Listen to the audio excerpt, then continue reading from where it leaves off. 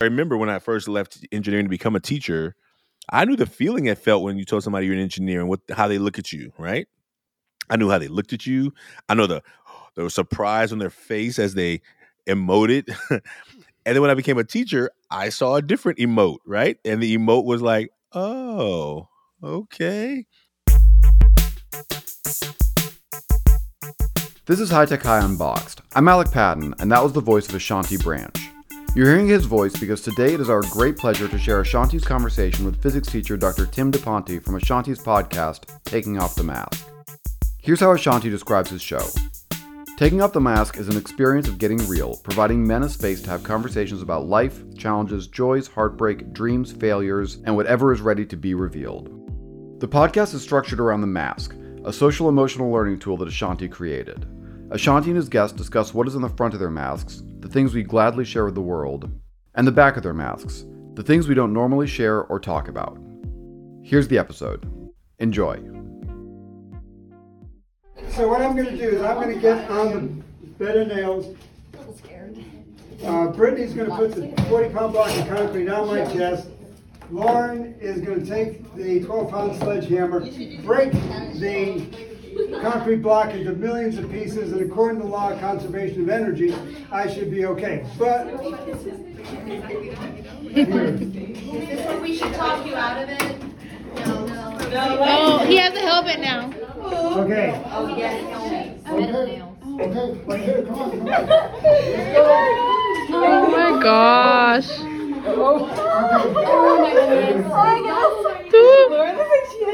She's having a good time. Aren't you supposed to have the goggles on your head? Yeah, I think goggles.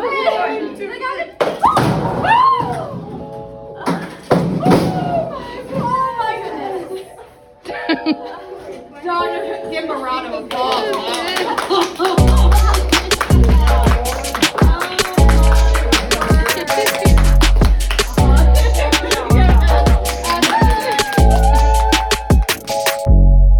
Hello and welcome to the Taking Off the Mask podcast. My name is Ashanti Branch, and I'm really glad you've joined us. Today's guest is Dr. Tim Daponte. Dr. Tim and I go way back. You know, when I first became a teacher, I learned about this opportunity to travel as a teacher. You know, when I left engineering, I thought I'm never going to be able to travel again. I ain't got no money. How am I going to save anything? Because I'm barely making anything to survive. Like, there was a lot of stuff happening internally as I was making this decision to follow my heart. But a teacher told me, look, Ashanti, after you teach for 5 years, you can apply for a Fulbright, and it's an exchange program. So a teacher from that country will come here and you will go there. And I'm like, all right, okay, I can get some travel in. And so I applied to travel to either India or Mexico. Now, I got accepted to both. With India, I needed only English language. With Mexico, I needed Spanish language, and I had enough Spanish language to qualify for Mexico. The challenge with Mexico is that Mexico was a 1-year program. I couldn't be away from Ever Forward for 1 year.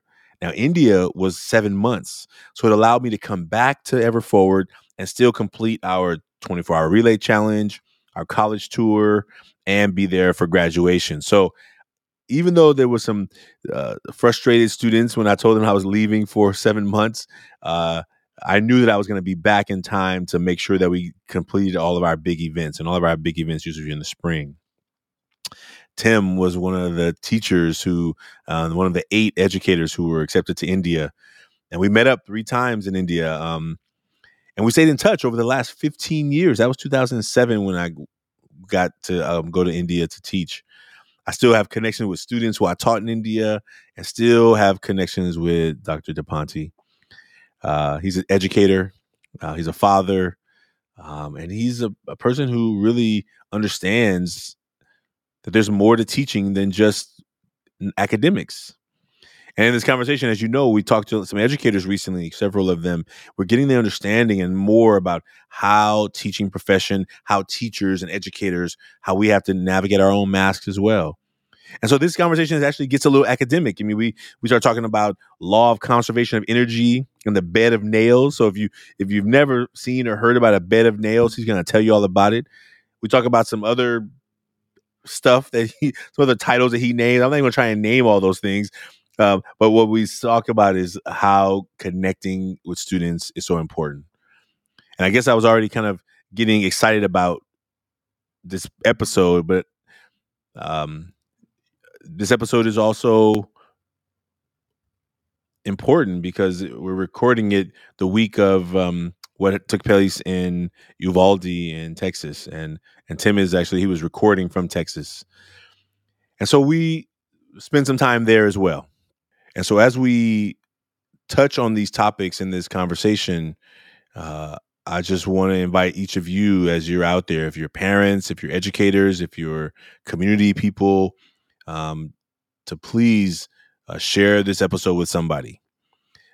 Please recommend a teacher that we should talk to in this work. Please nominate somebody who you think would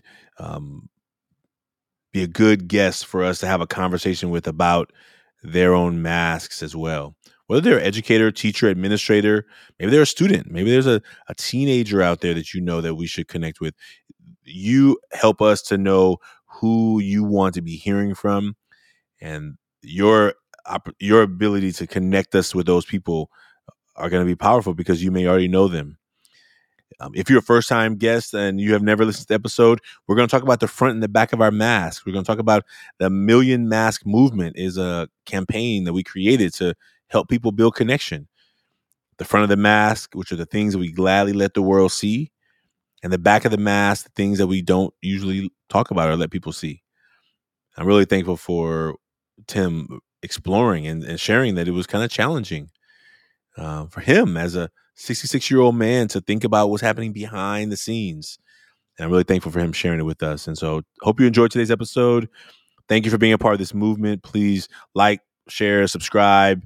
And if you can write us a review, we really appreciate it. It's going to help our podcast get in front of more people. And we thank you for that. Please enjoy today's episode with Dr. Tim Daponte. And we look forward to seeing you in the next episode. Tim Daponte, it is so good to see you. Welcome to the Taking Off the Mask podcast. Hi, Ashanti. It's always good to see you. Oh, man. Well, Tim, you know what? We're going to kind of get into how we know each other, but will you introduce yourself to folks so they will know who you are? And then I'm really excited for us to get into this conversation. I'm Tim Daponte. I live in Houston, Texas. I retired from the public schools in Houston after 32 years of teaching. And from there, I taught 6.5 years at the Harris County Juvenile Detention Center. And last year, because of cutbacks in the county education budget, I am now teaching at Incarnate Word Academy. It's a Catholic all-girls school here in Houston, Texas. So I went from the convicts to the convent. Wow. And I imagine we're going to jump into that experience Sure. in the juvenile detention because we've been doing some work there this year. Thank you, man. And listen, look, Tim and I, we've known each other and I've not seen you since 2000 and like face to face, since 2008, right? That's after when we left Correct. India, right? Right. So, how about you want to tell them how we met? Ashanti and I were both in the Fulbright Teacher Exchange Program. He was based in Chennai, correct? Yeah. There were 8 American teachers who exchanged positions with an Indian teacher in the same discipline. And I was in New Delhi with my 10-year-old son, and Ashanti was basically a rock star in Chennai. Everyone loved Ashanti immediately, including my 10-year-old son, who still thinks Ashanti is the coolest man who ever lived.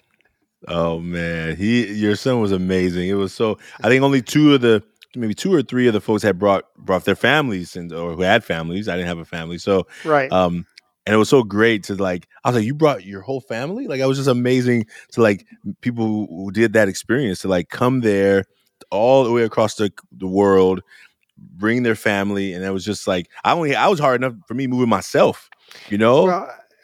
Well, I was the others, Paul and Pat, who brought their families. They also brought their wives as well as their children with them, but I was a single parent with Matthew, and it's difficult being a single parent no matter what the circumstances are, and being a single parent in a developing country where you cannot always drink the water was even more challenging, watching after Matthew and making sure that his welfare and health and safety were taken care of also. So it gave me an even greater appreciation for my mother, who basically raised 7 children by herself. Just Mm. being a single parent for a semester was quite an experience. Man, I was so, and it was all every time we got together. I think we got together definitely 2 times, maybe three. I know Yeah, once in Manipal and then once in Delhi for the kickoff, and right. so it And was just so. another time after that. That's right. I think that was Yeah, the closing yeah, ceremony. Yeah, and just a beautiful experience of connection and the fact that we still are connected 15 years later. We haven't seen each other. We stay in touch by emails and talks, and sure. so I'm so excited to have you here on the show. Um, and I know you mentioned this is your first podcast. So first of all, thank you for being willing to have your first podcast experience with me. And this conversation is not an interview, so it's an opportunity for us to just to connect and talk about these masks, right? I think even when I had started the podcast, when I came to India, 2007, I had just started the Ever Forward Club, like Right. 4 years before that, 2004. So it was a brand new organization, and I was just trying to figure it out. And I was like, leaving it was really hard. So what I felt like I was leaving behind was I was leaving behind the Ever Forward Club, and having to tell those students, "Hey, I'm not going to be here next year." Like it, it, it was a, I didn't expect the emotions that were going to come. I mean, and it was almost like, how do I? It felt heartfelt, but it also felt like, oh, I didn't expect them to take it so hard, And so leaving them felt like leaving family behind. And so, Hmm. so I was like, I could have brought them all of you. Come on, we gonna all go to India for a Right. semester abroad. That would have been a great, wild. I definitely am not prepared for that kind of experience yet. Right. I left But yeah, my wife and younger son. George has special needs back in Houston for that time too. So yeah, man, I understand what it was like leaving family. yeah. Well, listen, I'm so glad that we get to jump into this conversation. You as an educator, and we've actually been interviewing several like not even planned. Like we talked about interviewing more educators, but just recently we've been interviewing a lot more educators. And I think that what we are seeing in our schools and what we know post pandemic is, what I believe and what I see, um, is that our kids are in such a deep need for emotional and social supports, right? And I think that Yeah, schools get stuck into the academic, which is absolutely important, and sometimes at the expense of the social and emotional well-being of students. And I think, I think as you probably experience now at this school you're at now compared to where you were before, like if a kid is not emotionally present, th- their academics are probably going to have some effect. It's going to affect their academics in some way. of course, yes.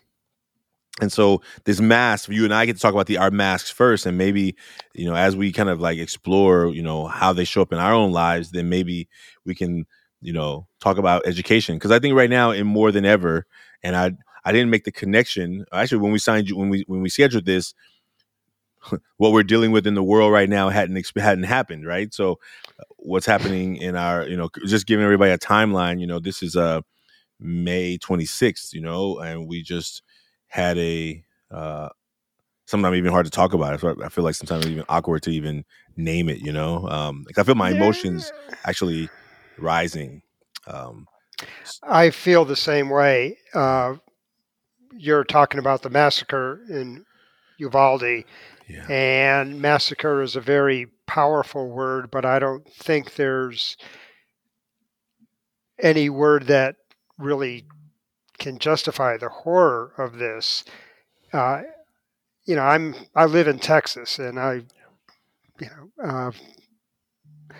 I like Houston, uh, but it is harder to get a 6-pack of beer than it is a AR-15. I was an Army medic, and I have seen what an M16 can do to a human being. And a lot of people don't really appreciate that. Uh, at 21, if you're 18, you cannot rent a car, Yeah. but you can buy a M16 or automatic rifle. There's a disconnect there. Yeah. Yeah. Can't rent a car. Can't even have a drink Right, without with all the right, things that they make you hold up to, and then they. right. So today is a real day, and I think thank you for being here, and I'm super excited about this conversation. So our guests get to decide who goes first. So you either you go first, or you want me to go first. And sharing the mask, and then after we'll just share the mask and kind of talk about any pieces that stand out for you, and then the conversation will kind of go wherever it's meant to go. Uh, I'll, I'll I'll lead off. Okay. The leadoff batter in baseball occasionally because I was not a power hitter. Uh, Awesome. my mask. So how about do this? Show the front, just like maybe fold it back so you can just show the Sorry. front. No, it's okay. It's just like we'll leave the suspense to them Oh, seeing the okay. back later. Yeah, yeah, Okay. yeah. Yeah, there Uh, you go. can you see that, Ashanti? I can. Okay. I'm not much of an artist, and it shows a happy guy with a baseball hat. Um, says I'm happy, I'm a teacher, I'm educated. That's 3 words that people might use to describe me. Uh, the back, I really had to think about this. It took me a Mm, long time to think of 3 words that I don't want or people don't necessarily see. Uh, mm, insecure, yeah, a lot of family issues, brothers, sisters, well, mostly brothers. And mm, my father was very physically abusive. So I've had, some trauma in my life, a lot. So, mm. and I'm willing to talk about that. Um, it took me years of therapy to get over a lot of this, but, that's something that we have to deal with each day. Yeah. Thank you. Thank you, brother. Thank you. Thank you for that. And I think you helped me figure where I was gonna go on the back of mine as well. Like and I'm gonna jump into that too. And I'll show you the front. This is the front of my mask. I wrote. This is what I drew. I don't know what that is right now. Energetic, serious, and caring. I Yeah. would agree with that. And ironically, the E and the C. This was not planned. I was literally, but there's an E here, a E, and then there's a Oh, C right there. That's okay. funny. Yes, it's kind of like Picasso. All right, Uh, don't get me started. I'm gonna have to save this for somebody to buy later. okay. Um, and then the back, energetic, serious, caring. I think when I thought about like lately I've been really thinking about the caring part, right? Like I am really my heart is open and like I care a lot about not only the state of education, the state of schools, the state of young men who are emotionally overloaded with life. But I put caring last. And I think that sometimes because I get so like because I feel it so deeply, I almost push caring back to behind because I think I would just be I may be crying all the time, like just what I am feel, and I have to get to work, and I got to do stuff, and I got things to do, and I got business, I got an organization to run, and I almost have to feel like sometimes I have to compartmentalize who I am, like the caring part of myself. Okay, when I get home at night, then I can think about and look on the news and watch some stuff and just feel. But during the day, I'm like, hey, I got stuff to do, I got an organization to run, and I'm almost like the caring part of myself. I'll keep it behind sometimes. Anyway, and that's interesting because I'm gonna show you what I put on the back because this is what the things I don't normally show. So, Uh, oh yeah. sad, worry, and family drama. and and yeah, and I think that I might have a father growing up, but my mom got married when I was like 11 or 12, and there was a lot of drama with the man she married. In my life, it turned into kind of a really horrible season of my life, I would say. Um, but sad and worry is one that is kind of really pressing into me today. Like I'm not talking about it. I am trying to figure out how to talk about it. I I want to talk about it, and so I think those are things I'm carrying right now a lot. I'm carrying the sadness and the worry for kids all over the country who are and parents who are having to send off their little kids, and the worry that they're having in their minds as they drive off to work and knowing that they just hope. You're right. I don't. Yeah. I don't know. Just you wonder how many people are at work not even fully present because they're just worried if their kids are okay at their. It's like how much collective energetic pull does that pull on our people in this country and then people all over the world, but definitely people here who have seen and experienced, and people right there in that city and the cities around. So those are the things that are really present for me right now. Yeah. I guess one of maybe, this is not an interview, so I guess Oh, okay. no. Oh yeah, Yeah. this is more. I mean, there'll be maybe you have a question, I have a question, but I think about this a lot when I think about education and teachers and schools and how we do this activity with schools all over, right? We go into schools, we have students make a mask, we kind of mix up the masks, and we invite some students to come up and read some masks. And what we often find, even at private schools, public schools, charter schools, juvenile detention schools, like I think people are sometimes shocked that people around them are going through real stuff because people get really good at putting on that emotional mask. Yeah. I put down insecure on mine. And I'm a teacher. I have two masters, my doctorate, but I always felt that, my father would always call me stupid, stupid. The only good piece of advice he ever gave me was, you don't have much of a brain, so you might as well learn how to use your hands. So I took a lot of shop classes in high school, which has served me well in that respect. But um, I always felt that even though I have all these, diplomas on the wall, that uh, I, for some reason, am just faking it. And someday someone's going to pull back the curtain and, hey, we looked at your dissertation and, uh, it's all wrong or whatever. Uh, I dated a woman for a while. She was at Barnard College. She had graduated from Barnard College in New York, which is attached to Columbia University. And the line she would say, when we were with her Ivy League friends, would be, he's not Ivy League material, whatever that means.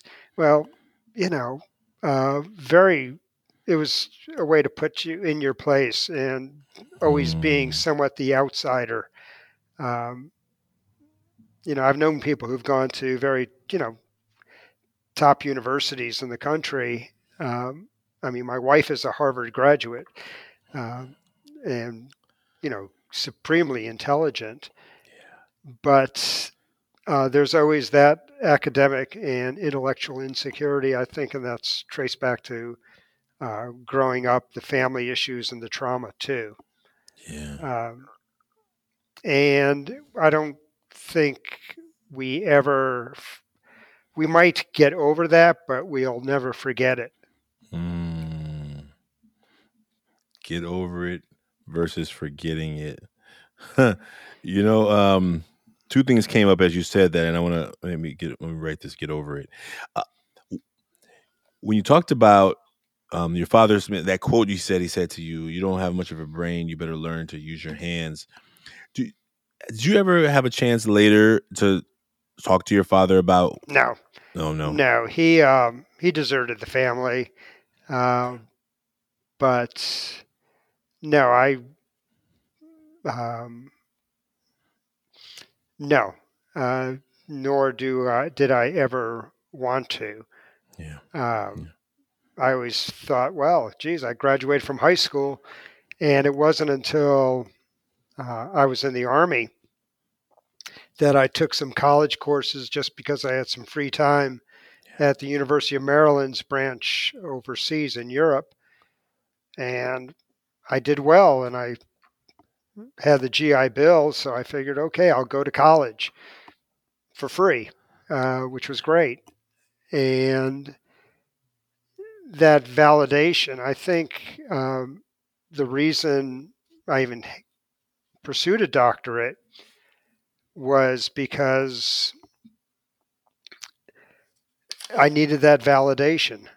Also, teaching, if you had a doctorate, you made a substantial amount of money more than if you just had your master's. So it was economically advantageous to me. But it's that validation. Okay, I had one woman ask me once, she got into an argument. She said, "What do you think you are, some sort of PhD?" I didn't know what to say, Ashanti, so I went to the other room. I looked at the wall. There was a diploma on it. And it said, according to the University of Houston, I was some sort of PhD. I pointed that out to her. I also pointed out that she wasn't. And last time I saw her, believe it or not. Safe to say that was a close. Some writing on the wall, huh? Literally, literally and figuratively, and right? figuratively, Right. yeah. Man, But I think I think that insecurity is always going to be there too. yeah. But as both you and I are Fulbrights, and that was kind of like the punctuation on the. Okay, you want to call me stupid? Well, I have a Fulbright and you don't. Okay. Yeah. But I wonder, even and so, thank you for sharing that story, because I think that what we think about is, it seems like, for that, even that woman who said that thing, for your dad, like, if people will always try and question our abilities or knowledge, and I think I've experienced that, and I think one of the things I said, like, okay, how can I work? Like, normally I put on my in front of my mask, I'm a hard worker, because I believe I am, and I think I always feel like I'm always trying to, like, prove that I am worthy. I think when I think about that insecure, and I think about that piece, that word, which resonates with me as well. I think about, like, if I work hard enough, then it's gonna show it, right? And I wonder for myself, as I hear you talk about this, and I'm wondering how often I have, like, been trying to prove it to myself sometimes, right? Like, constantly trying to, like, Ashanti, like, yes you are an engineer, but you're a teacher and you love teaching. You don't need to prove to people that you are an engineer who became a teacher, right? You don't have to I remember when I first left engineering to become a teacher, I knew the feeling it felt when you told somebody you're an engineer and how they look at you, right? I knew how they looked at you. I know the surprise on their face as they emoted. And then when I became a teacher, I saw a different emote, right? And the emote was like, oh, okay. And so then I realized, oh, if I need to, like, qualify the fact that I'm a teacher with me being an engineer. So I would always be like, right. well, I used to work in engineering and now I'm a teacher, right? And I felt like I was doing it kind of like for a self-preservation, almost an ego piece, right? Because I knew what that felt like to have somebody, like, be like, oh, nice to you, teacher. Like, oh, good job, right? And I never felt that as an engineer. I felt like a whole different kind of vibe. And I think, so it's interesting how, how often people in the world, and as a teacher, as I see students who are trying to, like, go after things that they don't really want, but they feel like they have to because they need to improve or impress or make somebody else happy. I wonder how often people, I mean, I know it happens a lot. I don't know the percentage of that, but how often people get stuck, right? Because what if somebody got into a career that they didn't really want to be in, and how long do you stay before you like this is not enough, or do you just stay there for the rest of your life? You know? I don't know how many people, lawyers, whatever, uh, are just miserable in their career, and they make buckets of money, but they dread going to work. And people say, "Well, you have all these degrees, you have all this qualifications, Tim. Why are you still in the classroom?" Well, I enjoy it, and I'm really good at it too. And I think that's what keeps me in the classroom and not going up to the boardroom. Uh, so, teachers.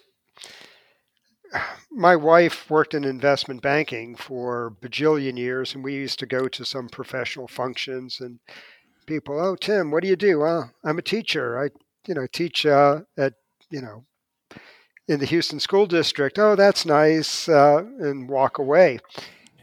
uh, because I couldn't advance their career. I always told my wife, somewhat semi seriously, that whenever we go to any of her business functions, I should always have my W-2 form stapled to my lapel. And, so, but, Jenny, my wife, Virginia, that didn't make any difference to her how much money I made. I tell the story that um, when we first met, I had a Ford pickup truck, and the ignition switch was broken. So instead of going to AutoZone, I'm not plugging AutoZone, um, but that's where I do all my holiday shopping. Uh, to get an ignition switch, I had a screwdriver, and I just popped it, and that was it. And I picked Jenny up, and I started the truck, and she said, "Why don't you have an ignition switch?" And I said, "I'm a teacher." And that was okay with her, starting the truck with the ignition switch. Yeah. Her And that father, go her, keep her, going, keep going. okay, her father, we had been going together for close to a year, and I met him, and, he was in the pickup truck, and I started it, and I said, this is June or July in Houston. I said, "Time to turn on the air conditioning." He didn't blink. He just rolled down the window because he knew that my air conditioning system. Did not exist, probably. Yeah, well, open up both windows, drive fast. That's really awesome, and I'm really, and I think in comparison to the person who said you're not a PhD, are you? I think to know that the person who accepted you, the person where you found connection and partnership, was a person who was like, "Hey, sounds good, it works," Yeah, and I think that is what people I think are looking for. I think young people. I mean, this is imagine now on the way young people get validation is on these devices, and I love my phone, but I always tell young people about how often how I never had to worry about impressing somebody outside of my.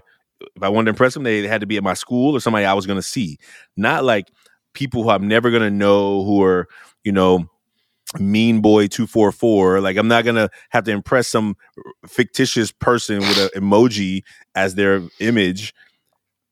I and that's a lot of work to be trying to impress people that you don't even know or see or think they're real, right? It's hard enough to try and if you wanted to impress people where you like where you are, where I physically am, you know. And I think sometimes young people today, I think they're when they get sucked into these devices, I think sometimes this idea of like I want to impress somebody outside of myself, right? And I think how amazing it could be for young people to just say, I'm going to be happy myself, right? I'm going to just be myself, and I'm going to first start there, and then whoever is willing to accept me will accept me. Whoever's willing to accept me will see me and value me. And I think that's so important. And I think what I'm seeing today more than ever is so many students and young people are not comfortable in their own skin. Like they're always like, who am I having to be around these people? And I saw you. I saw the other day. You sent me a picture. I think I saw of you allowing a student with a Oh, sledgehammer to break that's a. Yeah, the how bed about of you nail, tell? bed of nails trick. I've been doing that it's the last magic trick of the year. And I was teaching at a high school in Houston, John H. Reagan High School, and the woodshop kids needed a final project, and so two of the guys made me a bed of nails, 2,088 nails, and it demonstrates the law of conservation of energy. And I don't think there's enough time for us to go over this. Anyway, I get on the bed of nails, put a 40-pound block of concrete cinder block on my chest, and the student takes a sledgehammer and breaks it. Well, what it does is the energy from the sledgehammer breaks the concrete block. My weight is distributed on over 2,000 points, and with the population I have right now, all girls, they're just screaming and yelling and, oh, you're going to die, you're going to die. But it gets their interest. They're going to remember that for the rest of their lives. Okay, right here, come on, come on. Oh my gosh.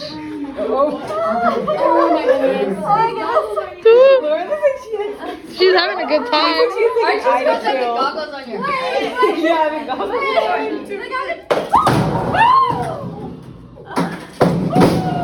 Oh my goodness. John, give Murano a ball.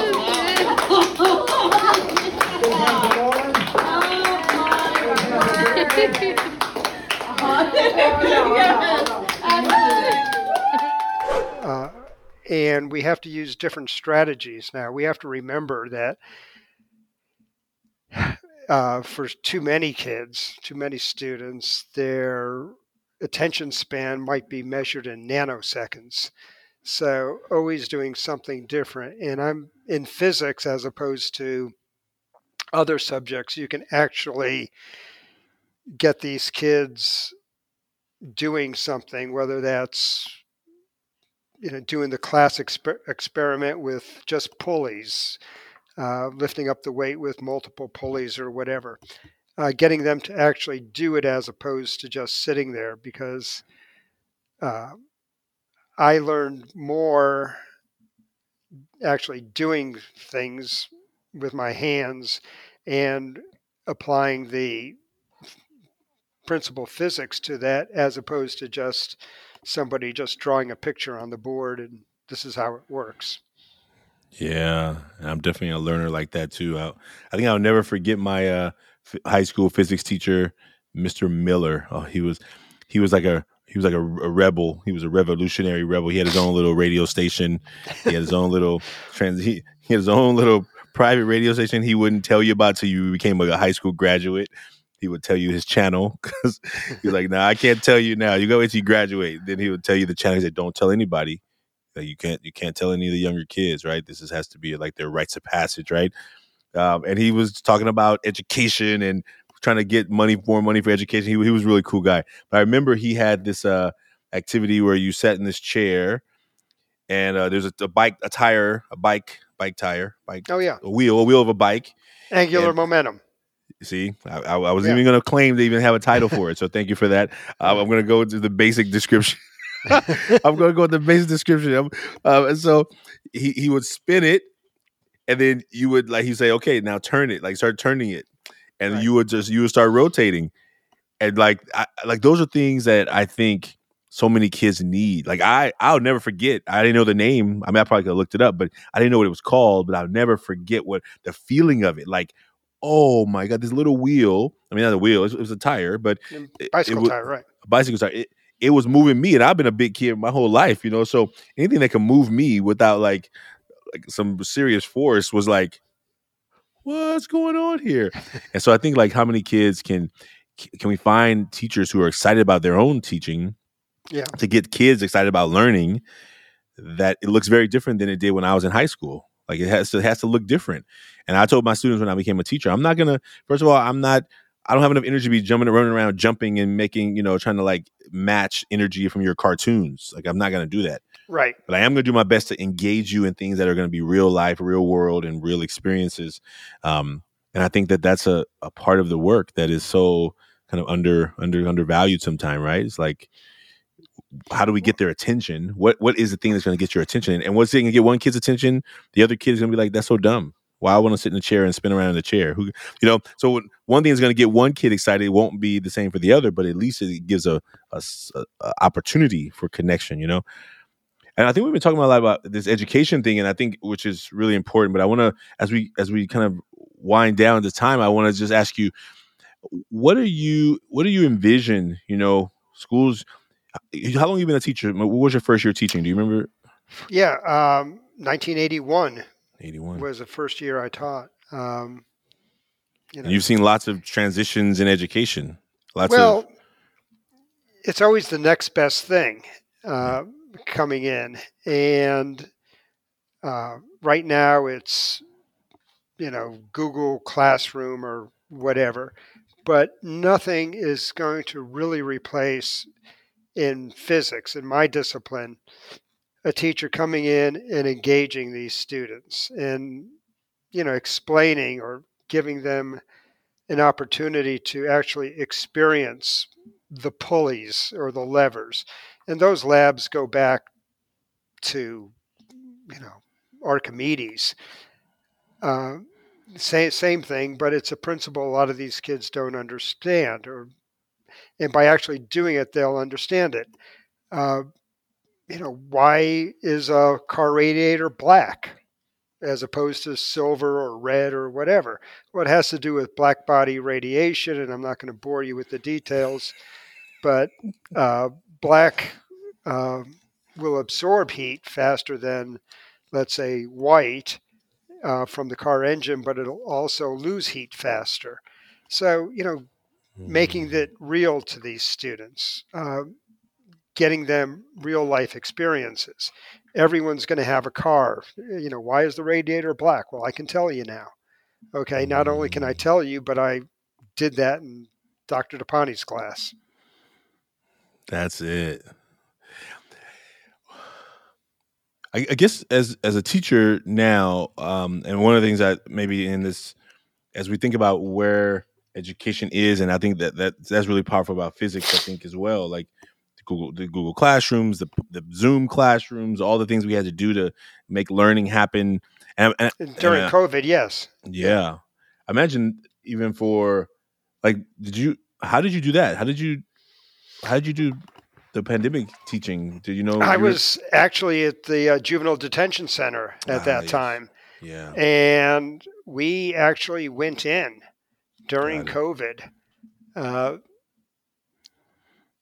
And that was an experience too. But when the vaccines first came out, county employees were at the top of the list. I think we got them before anybody else in the world, perhaps. But I think we're still seeing the effects of that too. Yeah. You just can't. The students just aren't going to learn as much watching me on the screen as opposed to actually doing something. Yeah. Engaging them.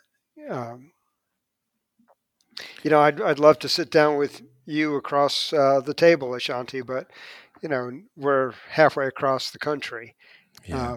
But this is this is how we can connect right now.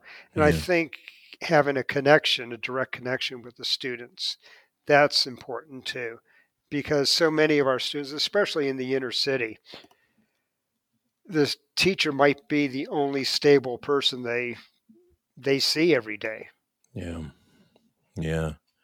How have you found, I guess as we think about our mask, you and I shared our masks here publicly, but when we come to a school, students, they have their mask on, right? And so, and we talk about masks as being not anything wrong with being having a mask. It's just, do you have a place to take it off? Do you have a place to talk about those things that you may not regularly let people see, but that could help you benefit, take some of that steam off, right? I think as we talked about at the beginning of the show, like how many young people, especially you're in all girls school now, but I would say like when you worked with Yeah. more co-ed audiences or more at the juvenile detention center, um, like how have you seen those masks show up in the classroom? Like just if you think about the metaphor, how have you seen it show up, and maybe what were ways that you found ways of helping students to like let you in a little bit to be able to help teach them? Because some students are not going to learn from you unless they can have a connection with you, and some kids would do the work even if you don't show up. Yeah. Uh, I think it's important that the teacher in my class, the we will break up for labs every day, every other day, and I'll circulate between groups and just saying, "Hey, how's it going? What are you doing? Do you understand this?" Um, showing some interest in what the kid is doing, Yeah, and I think having that connection, students are much more apt to come to you with their masks off. Uh, sometimes when they do take the masks off, it is not a pleasant experience that they want to share with you, but it's a cry for help. And from there, um, we are in many cases legally bound to refer them to the social workers or the administration or law enforcement too. Uh, yeah, you know, I've had a few students, who were comfortable enough with me to share that they were being abused sexually, and red flags go off immediately. And we are in the state of Texas. I'm sure the same in California. If a student tells you that, you are legally bound to document it and refer it to social workers, children's protective services, law enforcement, whatever. yeah, yeah. The mandated reporters; those are them. It really, it's an important responsibility, and sometimes those spaces are the kids need to have to talk about those things in a deep way. There's something, a thought was coming to my mind, like as you becoming an educator, as went to the army and found out like you were good at school, and then you decided I'm gonna take some classes and I'm gonna keep going. Was there a teacher who, like, in maybe K-12 before you got to the army and you were taking those classes? Was there a Yeah. teacher that you remember that really stood out to you Oh for? yeah. Yeah. Mr. Sala, Robert Mm, Sala, the biology teacher at mm, Stratford High School, and he had only been teaching a few years, so he was younger than some of the other teachers, but he actively engaged with the students, and uh, we did, I don't know how many labs. Let's go look at a tree or something like that. Let's go collect soil samples. Well, you dig up, by the baseball field or something like that, the PE field, doing soil samples. And he really uh, inspired me in a sense that, mm, okay, it's okay to go beyond the book. Uh, because biology can be really boring. The Krebs cycle is just, oh my goodness. You don't want to bring that up in a cocktail party. But actually, he was actually able to motivate many of us in high school. So he was the teacher who stands out. nice. In fact, geez, it was about 20 years after I graduated from high school. I went back to the high school and my hometown. I was visiting my mother, and I said, I'm going to go see Mr. Sala. School's in session. So, and I went there and I thanked him for what he did or how he taught. I imagine he Yeah. Yeah, I imagine he was really appreciating that. Yeah, I think so. Yeah. And if he's ever watching this, Robert Sala, thank you. Yeah. I think all the teachers out there who are helping kids navigate the world in ways that they may not be able to do on their own. Tim, as we close up, is there any last words you want to say about this mask experience? How was this for you? This is your first time on a podcast, but also, you were asked to, we, It I'm, took me a while, Ashanti. It really did. Not the front of the mask. Okay, I'm happy, educated. I'm a teacher, but the back of the mask. 3 words that you don't necessarily share with people. Insecure. Yeah. Um, Family issues. My younger son, the reason he wasn't able to come to India is because he has special needs. He's 22. He's nonverbal. That's something I'm not ashamed of it, of course, but it's something that, we deal with every day. Uh, and past trauma, too. The thing is, I don't think I'm unique in that.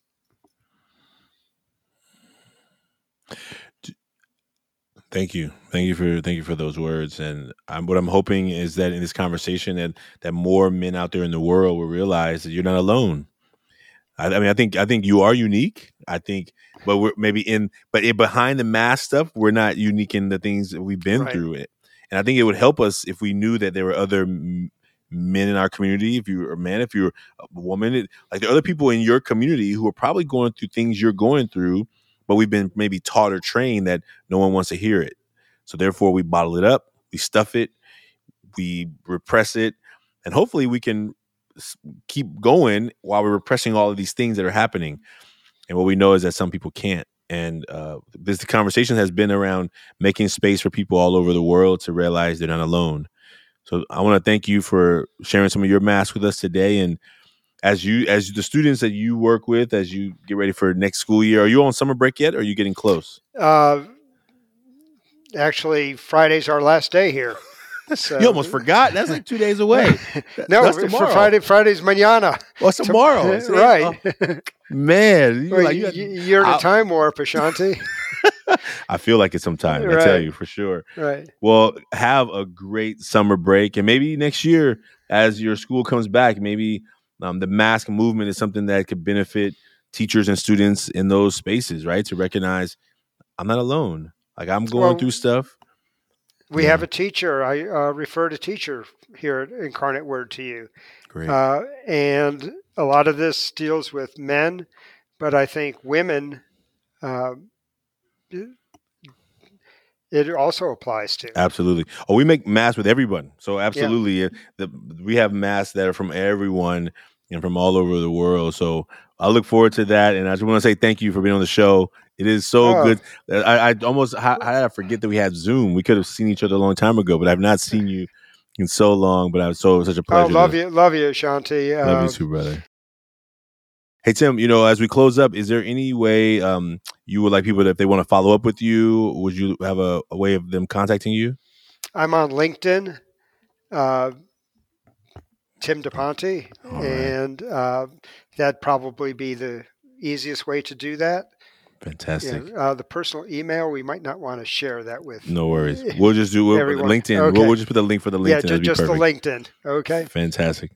Well, thank you so much. And folks, if you want to make a mask out there, Tim and I shared our mask publicly, but you can do it also anonymously at millionmask.org. We are appreciating you for being a part. Please, if you found this episode inspiring, maybe there's a teacher who needs to hear some of these words from these two teachers talking about their own masks. Maybe you can share this episode with them. You can review us on Apple Podcasts. And we look forward to you being a part of the next episode. So thank you so much. And we'll see you soon, folks. Thank you. Thank you, Tim. I love you, Ashanti. Love you too, brother. High Tech High Unboxed is written and edited by me, Alec Patton. Our theme music is by Brother Herschel. You can find Taking Off the Mask wherever you get your podcasts. We've also included a link to Ashanti Branch's Ever Forward Club in the show notes. Thanks for listening.